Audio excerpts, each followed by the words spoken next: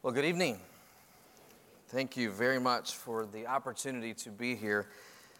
In 2007 or 2008, I had the joy of sitting in this building and listening to the preaching of Dr. Roy Hargrave as he taught through Psalm 51. And I can assure you that I have never looked at Psalm 51 the same way again.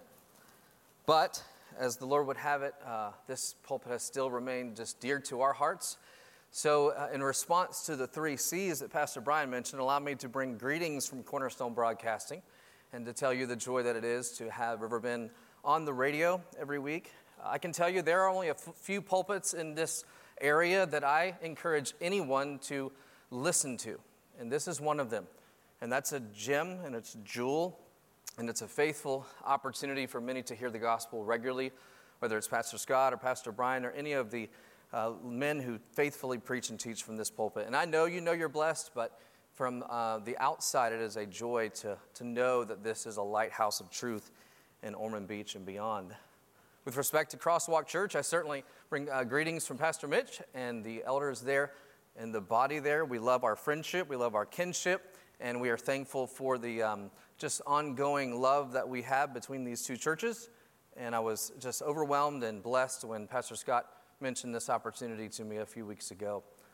Finally, from Christ Theological Seminary, wow, what a joy that was.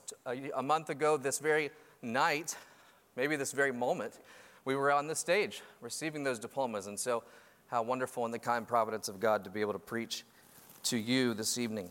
Let me encourage you to turn in your Bibles to Psalm chapter 145. Psalm 145. Let's ask the Lord's blessing on this evening. Lord, we thank you for the joy of what we have already experienced in the singing of songs that point us to Christ, that encourage us in our labors. Lord, we don't want to sink our anchors into the sands of this world. We don't want to think even for a moment about the sadness of the fleetingness of this life, because as we think about these things, we have an opportunity to think beyond them, even as we will think about tonight. We think of the kingdom of heaven, of which we are already members of if we know your Son, and we can look forward to eternally with the assurance that his everlasting kingdom, of which he is now ruling and reigning over, will be our experience forever and ever. What a wonderful thing to consider. And I ask tonight that you would bless your word. It is your word. It will not go forth without your blessing, because you have stood over it to cause it to be everything that you would desire it to be, to not return void to you. In Jesus' name we pray. Amen. My 5-year-old, or 4-year-old actually, asked us on the way here this evening, so when is Jesus going to make the new heaven and the new earth? And I thought, soon and very soon, little one. And she said, well, do you think he'll wait till after our vacation? Which is in just a few weeks. I said, well, if he does, that's fine. But if he doesn't, that's fine as well. Well, I want to tell you a little bit about something, and that is a man named Steve Green. You might know the name Steve Green. He's actually sung, I believe, from this very stage. Steve Green is a Christian music artist, and many years ago, he produced a song that I love, and maybe you know it. It's called The Symphony of Praise. The Symphony of Praise. And in that song, he portrays a most spectacular picture. What he does for us is he portrays a picture of creation joining to worship the Lord. And he uses the imagery of an orchestra. By doing so, he depicts what he calls the composer and the conductor of the universe. And he says that this one guides his handiwork in a masterful piece of worship. The chorus of the song provides a crescendo, if you will, of the musical masterpiece, describing the worship in this way. Listen to these words. It says, the symphony of praise, conducted by the Ancient of Days. May creation, great or small, lift their voices, one and all, in a symphony of praise. What a beautiful poem, if you will, that he put to song. It's a song, though, where it begins with the solo voice of Steve Green. And methodically, he is joined by the entire orchestra and a 4-part choir. The Symphony of Praise summons something. It summons all who listen to join. It summons everyone who is there to listen and to participate in a resounding, growing moment of praise and worship. But there's a key to the success of the song, and the key is participation.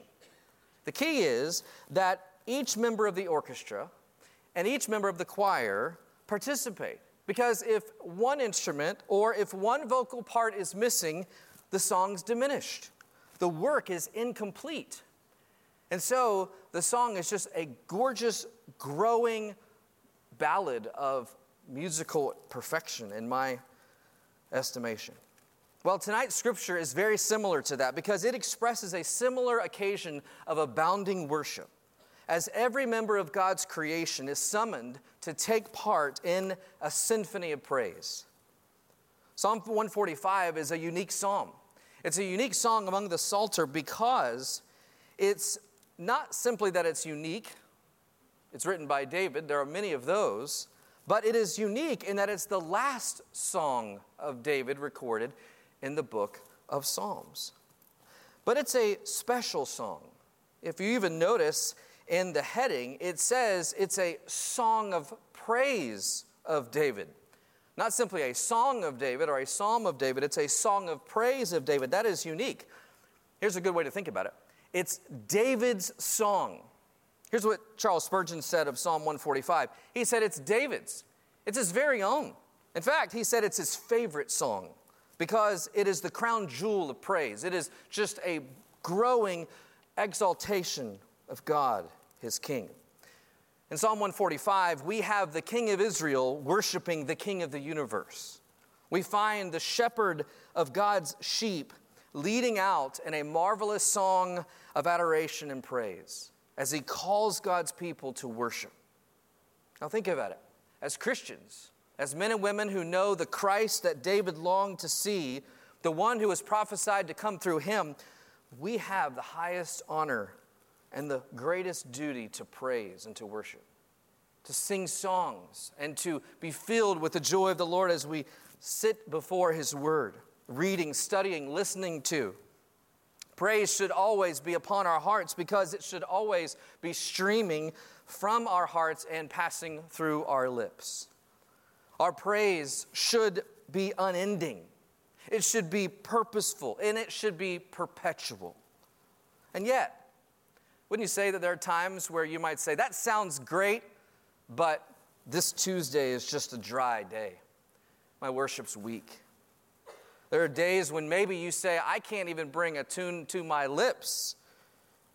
Well, in David's Psalm 145, he summons your heart. He summons my heart to worship the Lord.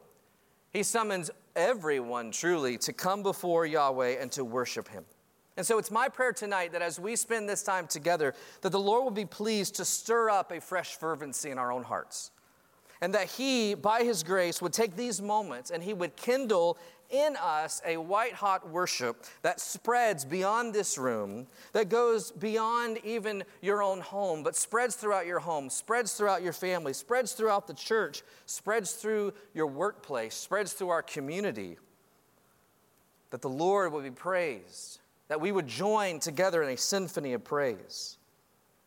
Stephen Lawson says this, adoring the Lord should be the constant delight and the endless theme of the Christian. And so that's our prayer tonight. Here in Psalm 145, God summons you to three kinds of praise. He summons you to three kinds of praise so that you might carefully consider, humbly obey, and richly benefit from a life filled with worship. And these calls that we will see tonight are personal. They're intensely personal. In fact, they're so personal that you can't miss this. You have a part to play. So it's not simply for your neighbor. It's not simply for the people who might be watching or listening on the live stream. It is for you. It is for me. It's a personal call from the Lord through the means of his servant David. And so, if the full measure of God's symphony of praise is going to be had, then it will depend on your participation. The question is, do you believe that? And the question is, will you respond to that? Let's first consider your first summons, your summons to engage in personal praise. Now, I'm going to read this psalm in sections due to its length, but follow with me as we read verses 1 through 3. David says, I will extol you, my God and my King, and bless your name forever and ever. Every day I will bless you and praise your name forever and ever. Great is the Lord, and greatly to be praised, and his greatness is unsearchable.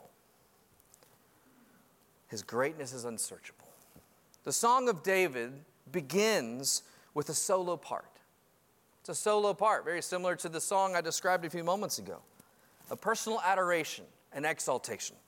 David says, I will exalt you. I will extol you.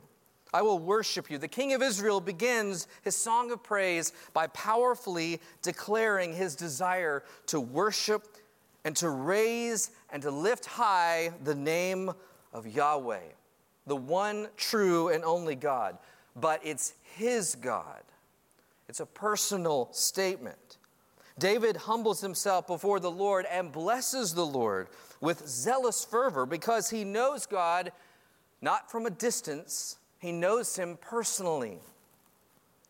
Think of it this way, Yahweh is not a God, he is the God, he is David's God. Jesus is not only the Lord, he's not only the master, he's not only the Savior. Is he your Lord? Is he your master? Is he your Savior? Is there a personal aspect to this? Can you say with David, I will exalt you, my God and my King? You see, David's worship flows from his journey and his walking with the Lord as he grows in the grace and knowledge of God.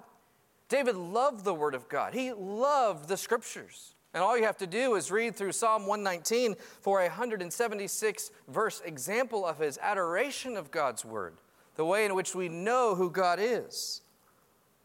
So in verse 1, David bends his knee in worship and resolves that he is going to bless the Lord. He's going to bless the Lord. How? Well, he's going to do it forever and ever. And then he says in verse 2, every day I will bless you and praise your name forever and ever. So David's relationship with God stimulates praise every day.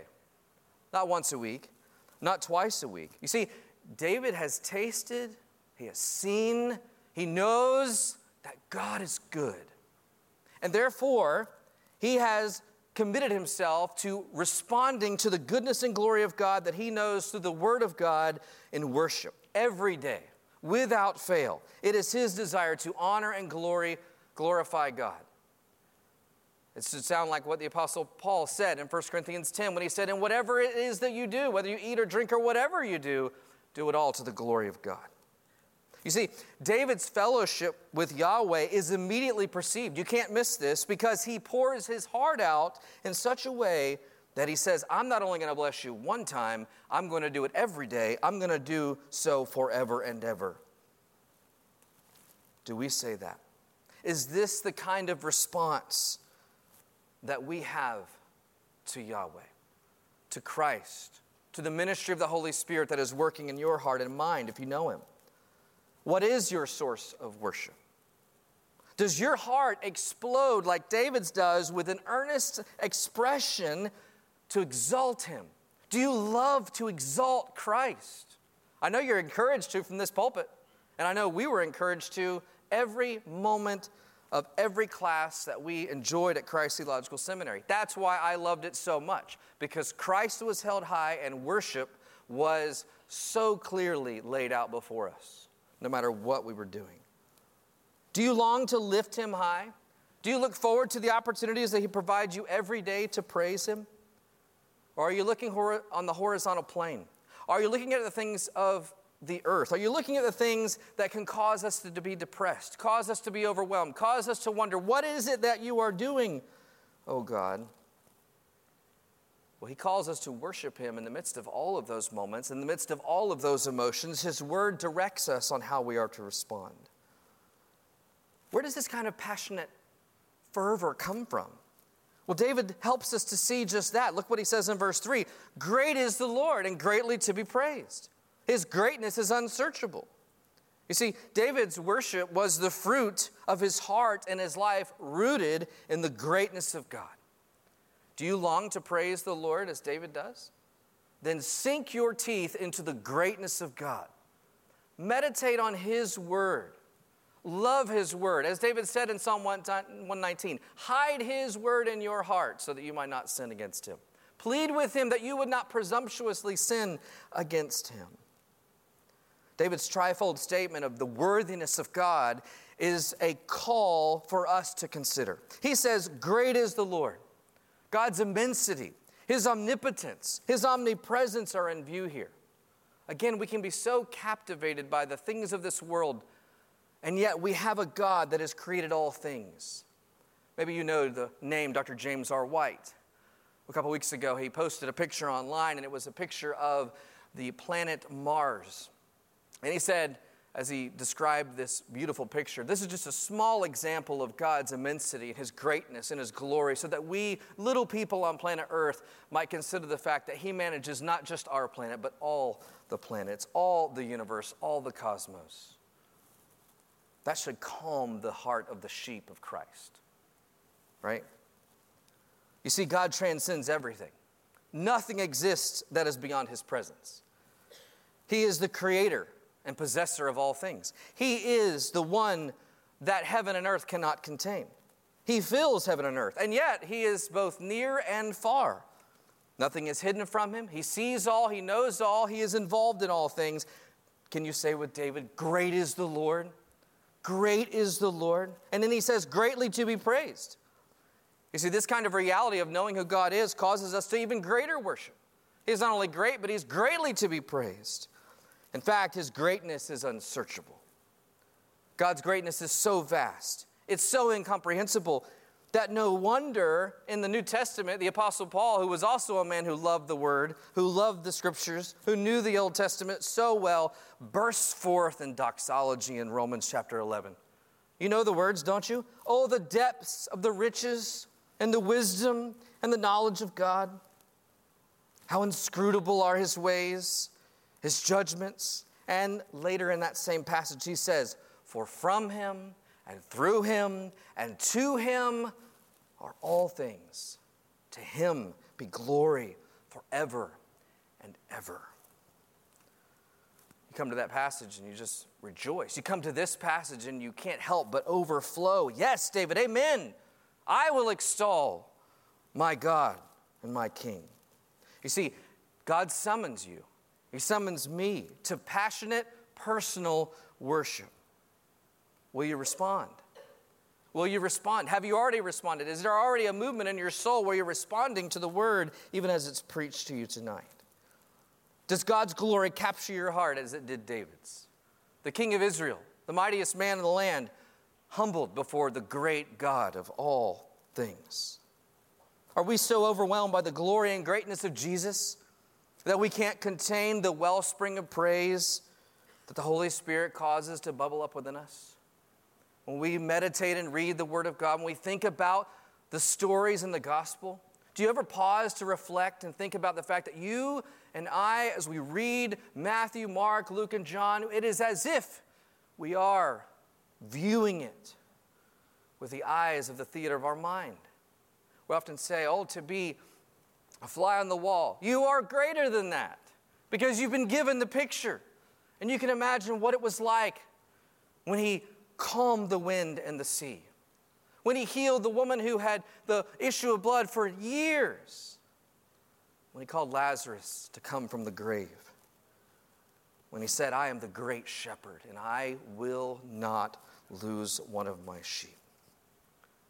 The second thing I want you to consider tonight is to consider your summons not only to personal praise, but to spread corporate praise. You see, that's not simply the job of the gentleman whom I love who led us in worship tonight.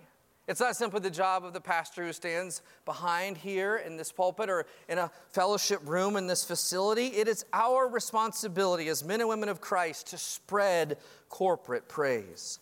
Look at the words that we find in verses 4 through 9. He says, one generation shall commend your works to another and shall declare your mighty acts. On the glorious splendor of your majesty, and on your wondrous works I will meditate. They shall speak of the might of your awesome deeds, and I will declare your greatness. They shall sing forth the fame of your abundant goodness, and shall sing aloud of your righteousness. The Lord is gracious and merciful, slow to anger and abounding in steadfast love. The Lord is good to all, and his mercy is over all that he has made. You see, the next movement in David's song is this joyful melody of corporate worship. Verse 4 opens with the expectation of generational praise.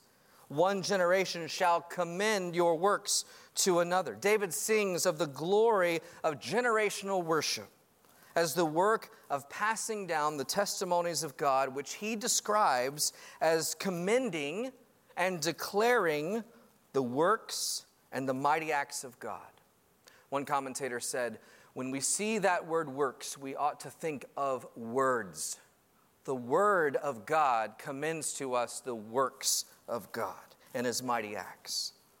Again, as I mentioned, whether you're reading in the Old Testament, the New Testament, we should be captured by the fact that these words on this page, preserved for you and I, inspired by the Holy Spirit, are given so that we might worship, that we might know our God and worship him in spirit and in truth.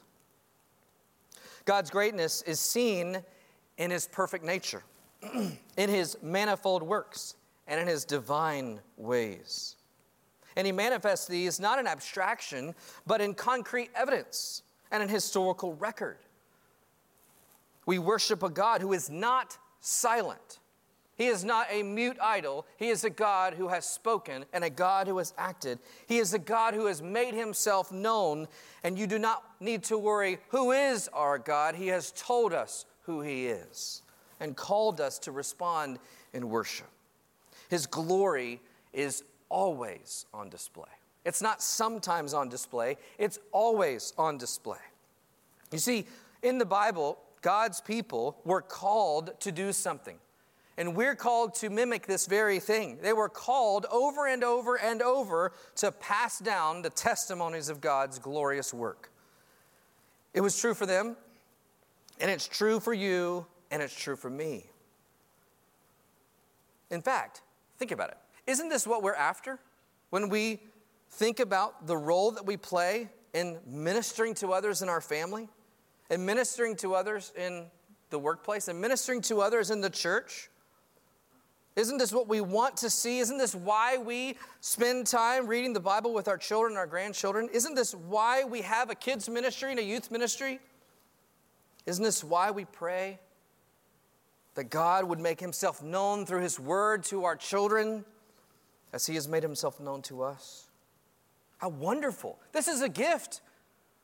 Yes, it's a duty and responsibility, but it's a gift that you and I have an active opportunity to play in ministering to others, in our physical family, in our spiritual family, as we speak the word of God, as you share the gospel of Jesus Christ, but you tell those you know of the majesty of Christ, the glories of Christ, the marvelous things in Scripture, which cause us to think that is so supernatural.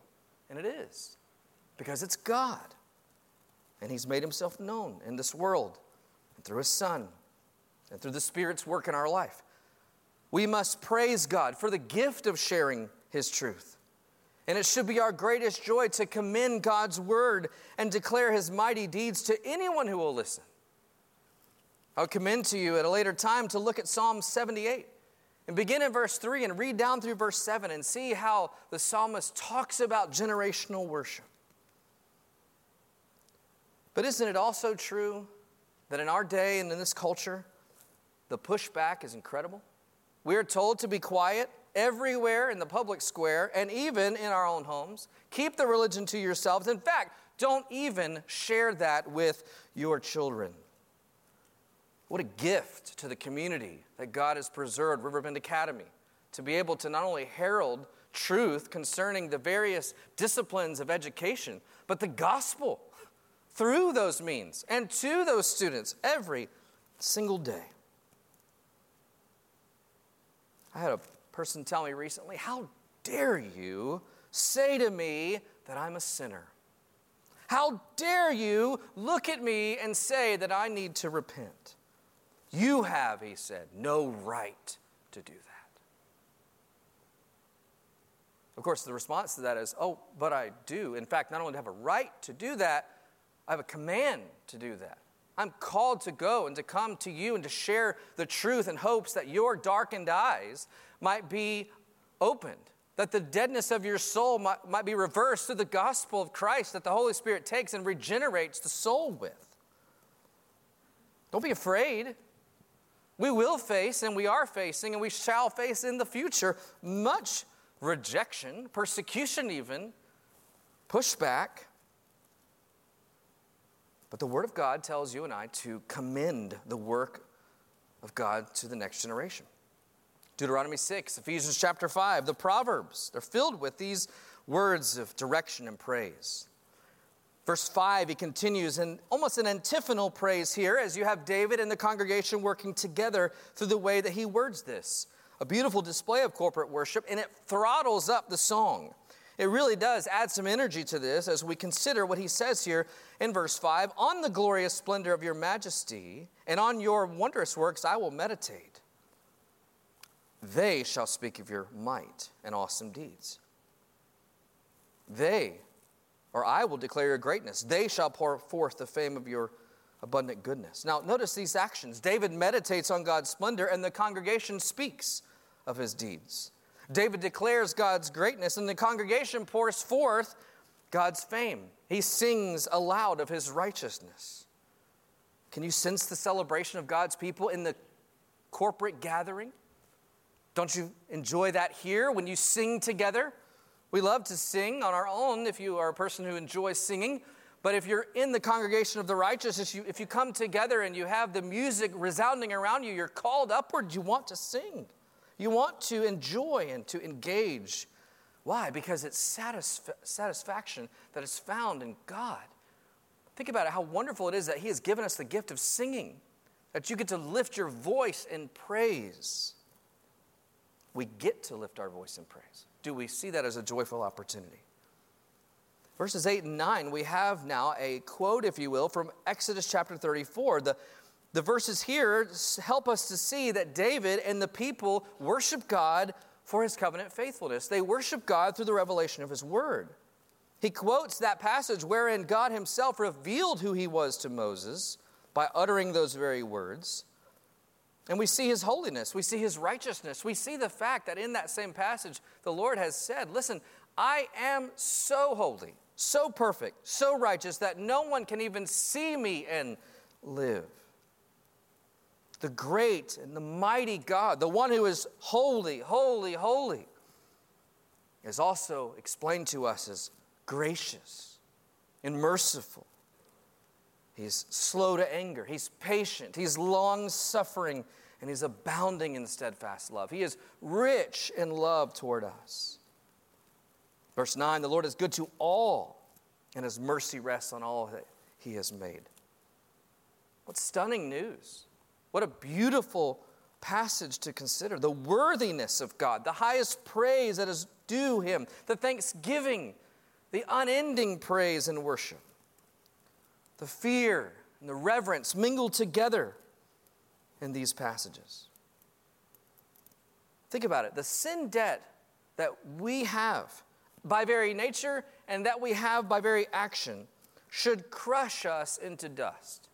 It should crush us into dust. And yet, the scripture tells us that God has shed his grace upon us, that his goodness abounds to the ends of the earth, that he has chosen for himself a people from every tribe and people and tongue and nation. And this good news demands something. It demands that we praise him. It demands that we do so personally. It demands that we do so corporately.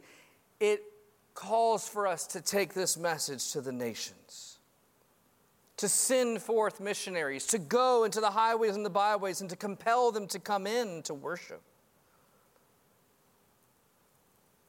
How wonderful. Do you know this worship? Are you singing in this symphony of praise? The final movement of this symphony, though, is the longest. And it's the grandest of them all, because in this finale, we have the third and the final summons. And that is this: consider your summons to join all creation in praise. Not only personal, not only corporate, but all of creation. Why? For his everlasting kingdom and for his matchless grace. We'll see both of those issued here for us in these verses. Listen as I read verses 10 through 20. All your works shall give thanks to you, O Lord, and all of your saints shall bless you. They shall speak of the glory of your kingdom and tell of your power, to make known to the children of man your mighty deeds and the glorious splendor of your kingdom. Your kingdom is an everlasting kingdom, and your dominion endures throughout all generations. The Lord is faithful in all his words and kind in all of his works. The Lord upholds all who are falling and raises up all who are bowed down. The eyes of all look to you, and you give them their food in due season. You open your hand and you satisfy the desire of every living thing. The Lord is righteous in all of his ways. He is kind in all of his works. The Lord is near to all who call upon him, to all who call upon him in truth. He fulfills the desire of those who fear him, and he also hears their cry and saves them. The Lord preserves all who love him, but all the wicked he will destroy. Your summons to join in corporate praise leads now to the summons to join in the praise of all creation. This final surge of triumphant worship begins with a trumpet blast, if you will, of the statement, all your works shall give thanks to you. O Lord, and all your saints will bless your name forever and forever. All creation joins together. Singing directly to God, they make known the glories of God.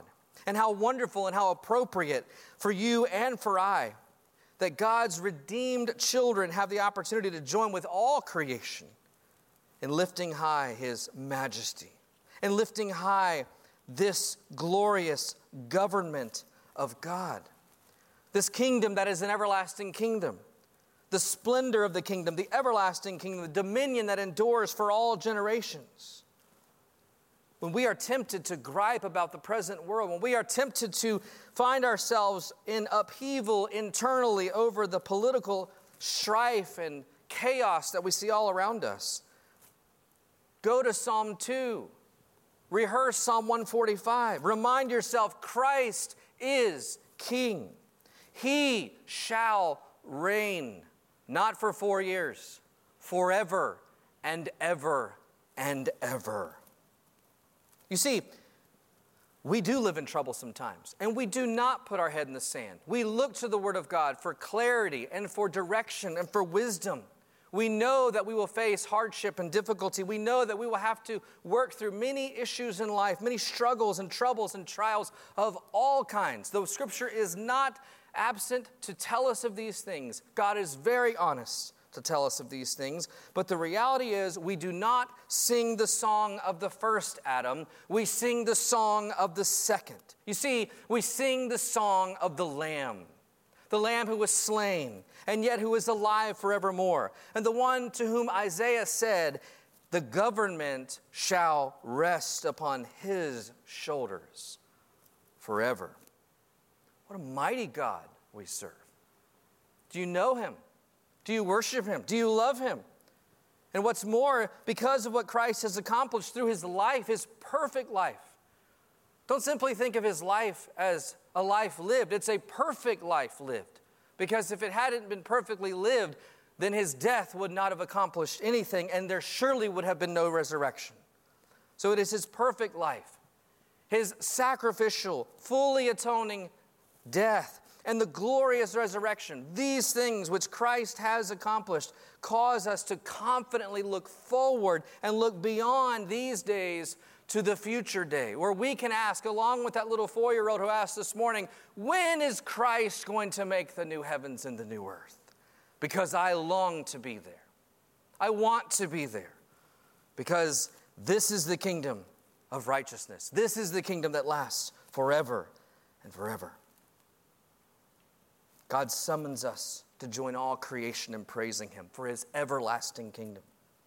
The great news of God's glorious government, though, is not all that David helps us to see here. He takes us from this great and glorious view and zooms in this final focus of the symphony of praise. The full orchestra now at fever pitch, the vocalists raising their voices to the highest of the heavens, and they converge on these themes with God's matchless grace. Look at verses 14 through 20 again, and notice what we see here. God is worshiped as the only God who is not only transcendent, but he is intimately working in the lives of all that he has created.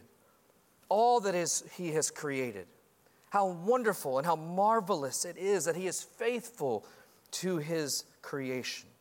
And this is true in both common grace and saving grace. This is the way in which he governs his world to prevent it and to preserve it until that day when he will judge it, and for the way in which he moves your life and my life along the path of what Ephesians 1 tells us is his perfect purpose.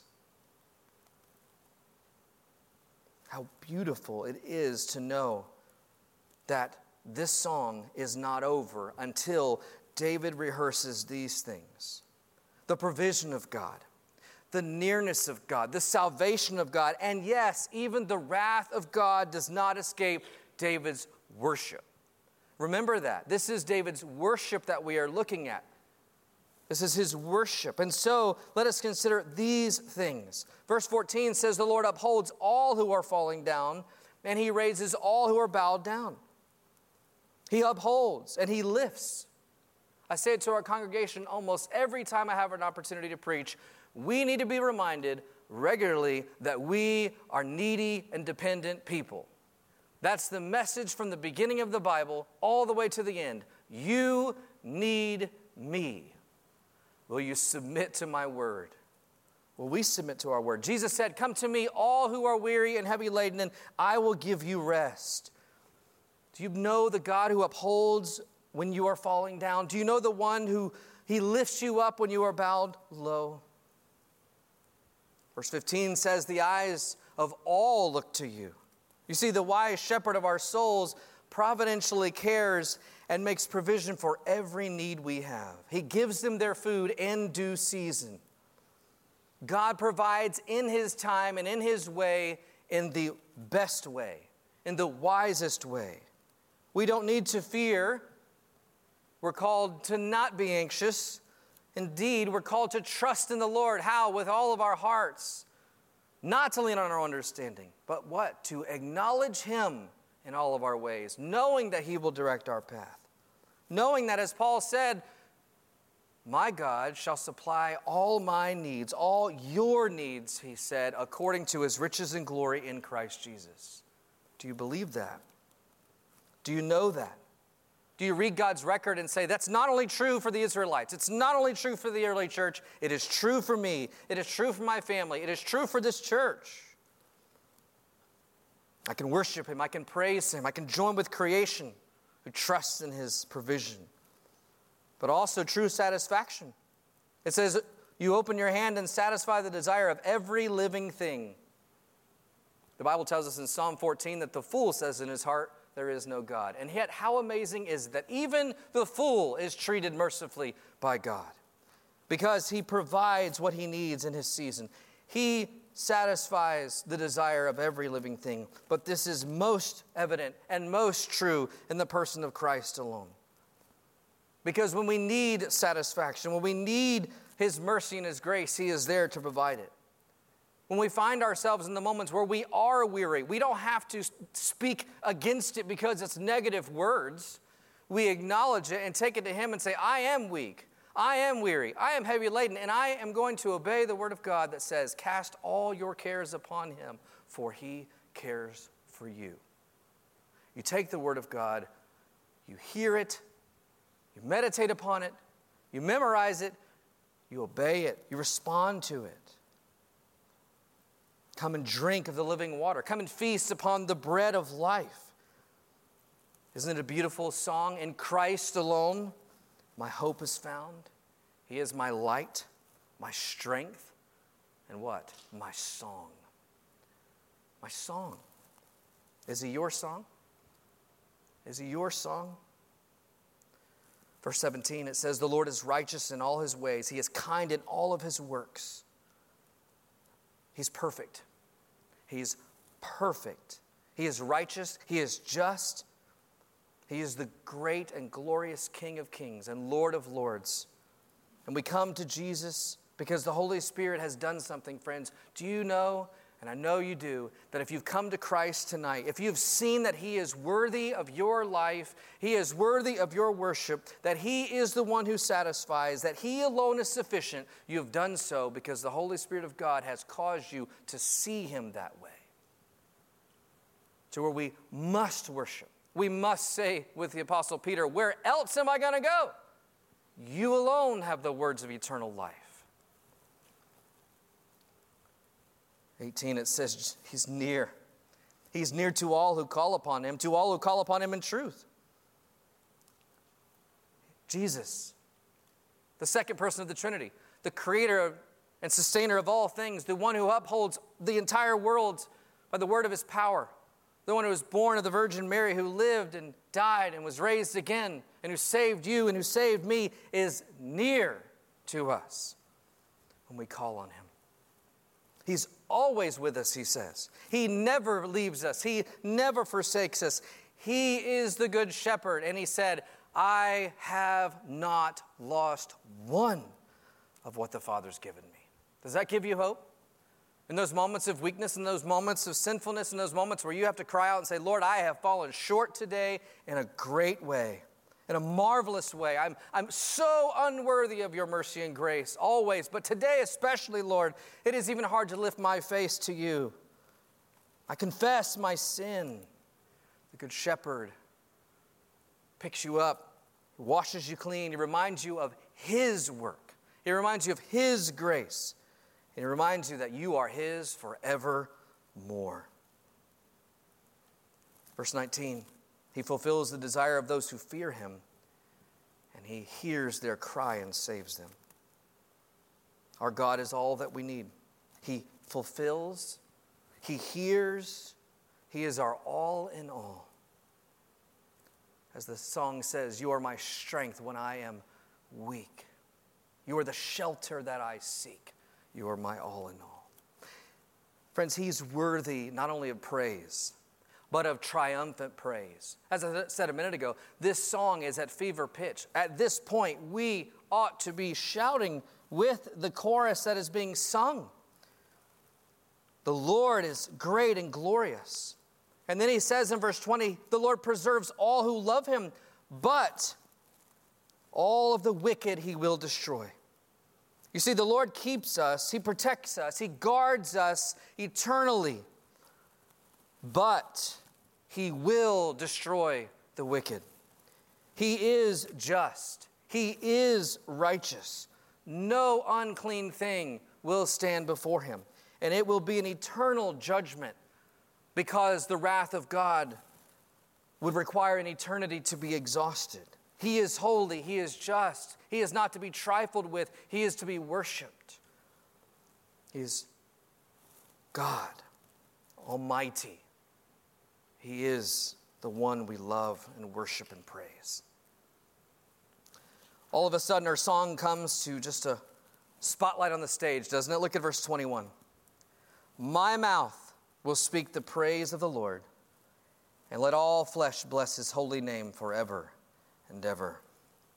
And with those words, the song of creation resolves in these last words to the soloist as he says, my mouth will speak the praise of the Lord. Will your mouth speak the praise of the Lord? I hope you realize that you are summoned, not some of you, each one of you are summoned to participate in the symphony of praise.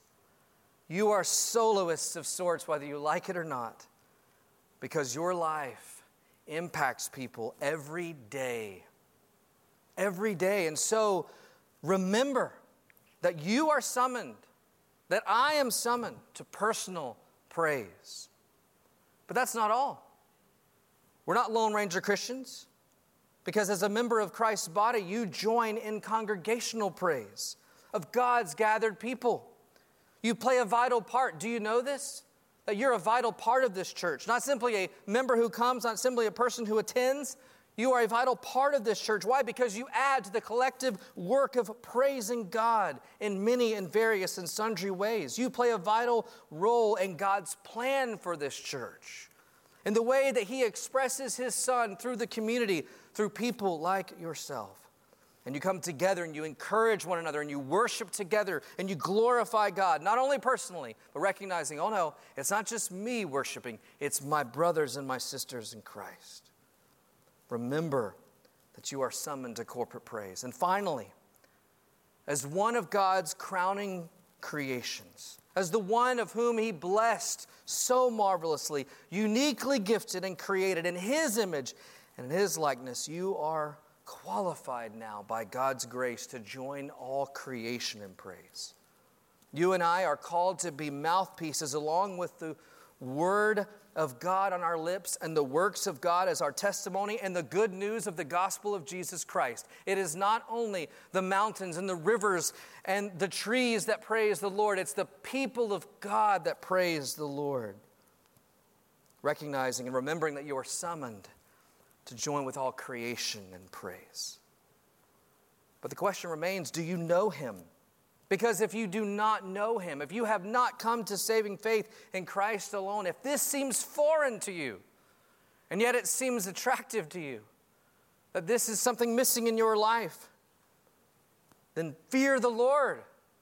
Understand that at this moment you are the person that He will destroy if you don't repent, and trust in Him. Trust in Christ today, not tomorrow, not the next day, not when the year of your determined destiny rolls around. Come now. Today is a day of salvation. Trust in Christ today. Worship personally. Worship corporately. Worship with all creation.